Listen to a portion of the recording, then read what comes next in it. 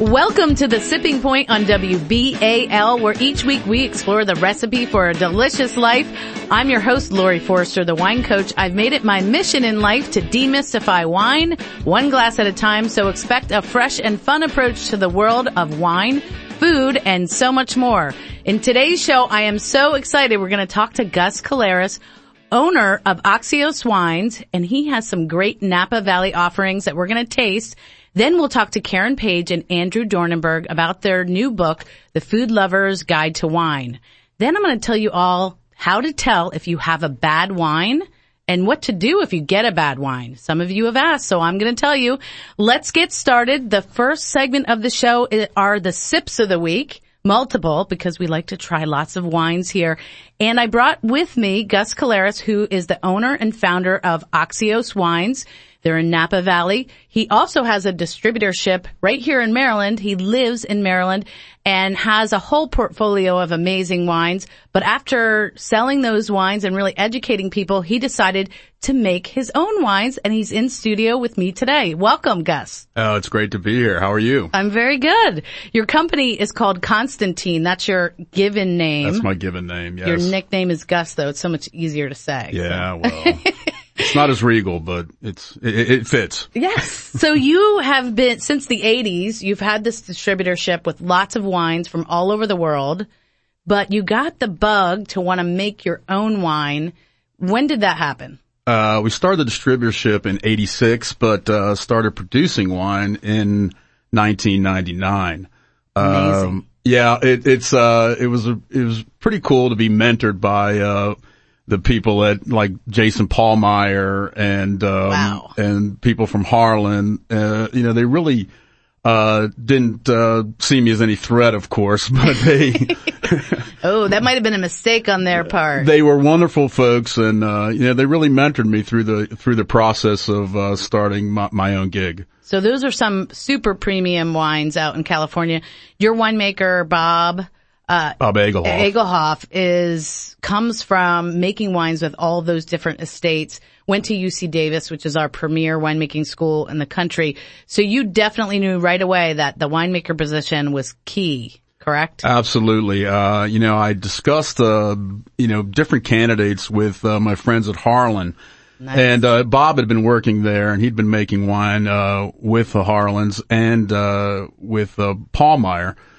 And so he was really the first and only choice. He's got an excellent background in viticulture and, of course, winemaking. And he was also on the Napa Farm Bureau, which gives us access to a lot of the little vineyards that no one knows about. Yes, and you have some super secret vineyards where you make these amazing wines. And the first one we're going to talk about is named for you. It's called the Collaros Pinot Noir. Yes, it is. I'll tell you a quick story about the Collaros Pinot Noir. When it came time to, find another name for this Pinot, I really wanted to find something, Greek and, kind of tied in with, the Axios name and all that. Yes. And my winemaker just said, you know what? You're an idiot. Just call it Collaros. Oh man, and you pay him to call you an idiot. Yeah, and he does that very often. Well, you mentioned it, your Greek heritage, you use that to, and we're going to talk about Axios, the wine, but the name of your company, that means worthy in Greek, correct? Axios, worthy is the English translation of Axios. Okay, perfect. So Collaros is your namesake. It's the first vintage of your Pinot Noir, yes. Correct? And it's going to be about $50 retail. Correct. All the wines we'll be tasting today are available at Wells Discount Liquors. And tell me a little bit about the Pinot, your version of Pinot Noir. Well, it's a cab lover's Pinot. I think you would agree with that. Absolutely. It's Bob Egelhoff's first attempt at Pinot Noir, and I really think he hit it out of the park. I'm really proud of it. It's already got this kind of a little cult following. It's delicious. We're almost sold out, so it wow. sold pretty quickly. Of course, we only made about 350 cases, but wow. But the one thing is that we sell a lot of our product here in our 3 states. And we sell around the country, but more so here. Great. And this is the 2009 vintage, correct? Yes. So let's talk about the next two wines, and we'll start with the English translation of Axios, which is Worthy. That's retailing for $29.99. Correct. And let's go ahead. Give me the lowdown. I'm going to give this a sniff, but tell me what's so special about the Worthy and then its sister Axios, which is coming next. Well, we think that Worthy really overproduces, really over delivers, because it's the basically what we don't use in Axios, which is a far more expensive wine, becomes the genesis of Worthy. Okay. And then we'll add, other than Cab, some other Bordeaux varietals. So it's kind of like the second label, if you will. Kind of like the second label, but made like the first label. So what happens is, we've had a great press. Robert Parker said it was a big time sleeper of the vintage, this particular one we're tasting. And we're really proud of the acknowledgement that people have of the value of this wine. I love it, because for $29.99, next to the Axios, which is over, about $125, to be able to perform, and it's delicious. It's got that concentrated sort of black fruits, but even though it's got enough tannin to make you want some steak, it's still smooth to even drink it on its own and just enjoy it. Yeah, it's really a wine, and especially in today's economy, it's the tail that wags the dog. I love it. I love it. All right. We're going to take a quick break, and then we're going to come back with Gus Caleras from Axios Wines and talk a little bit more and taste his showstopper Axios.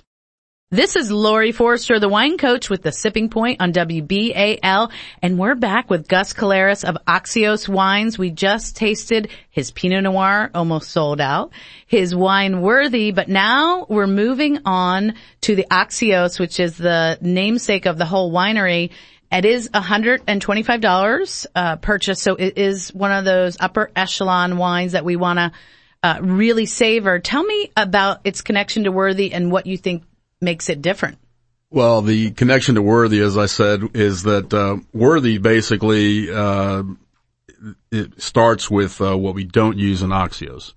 But what we don't use in Axios is pretty special wine in its own right, because we farm all these vineyards ourselves. We, they're very low yielding, special hillside and mountain vineyards.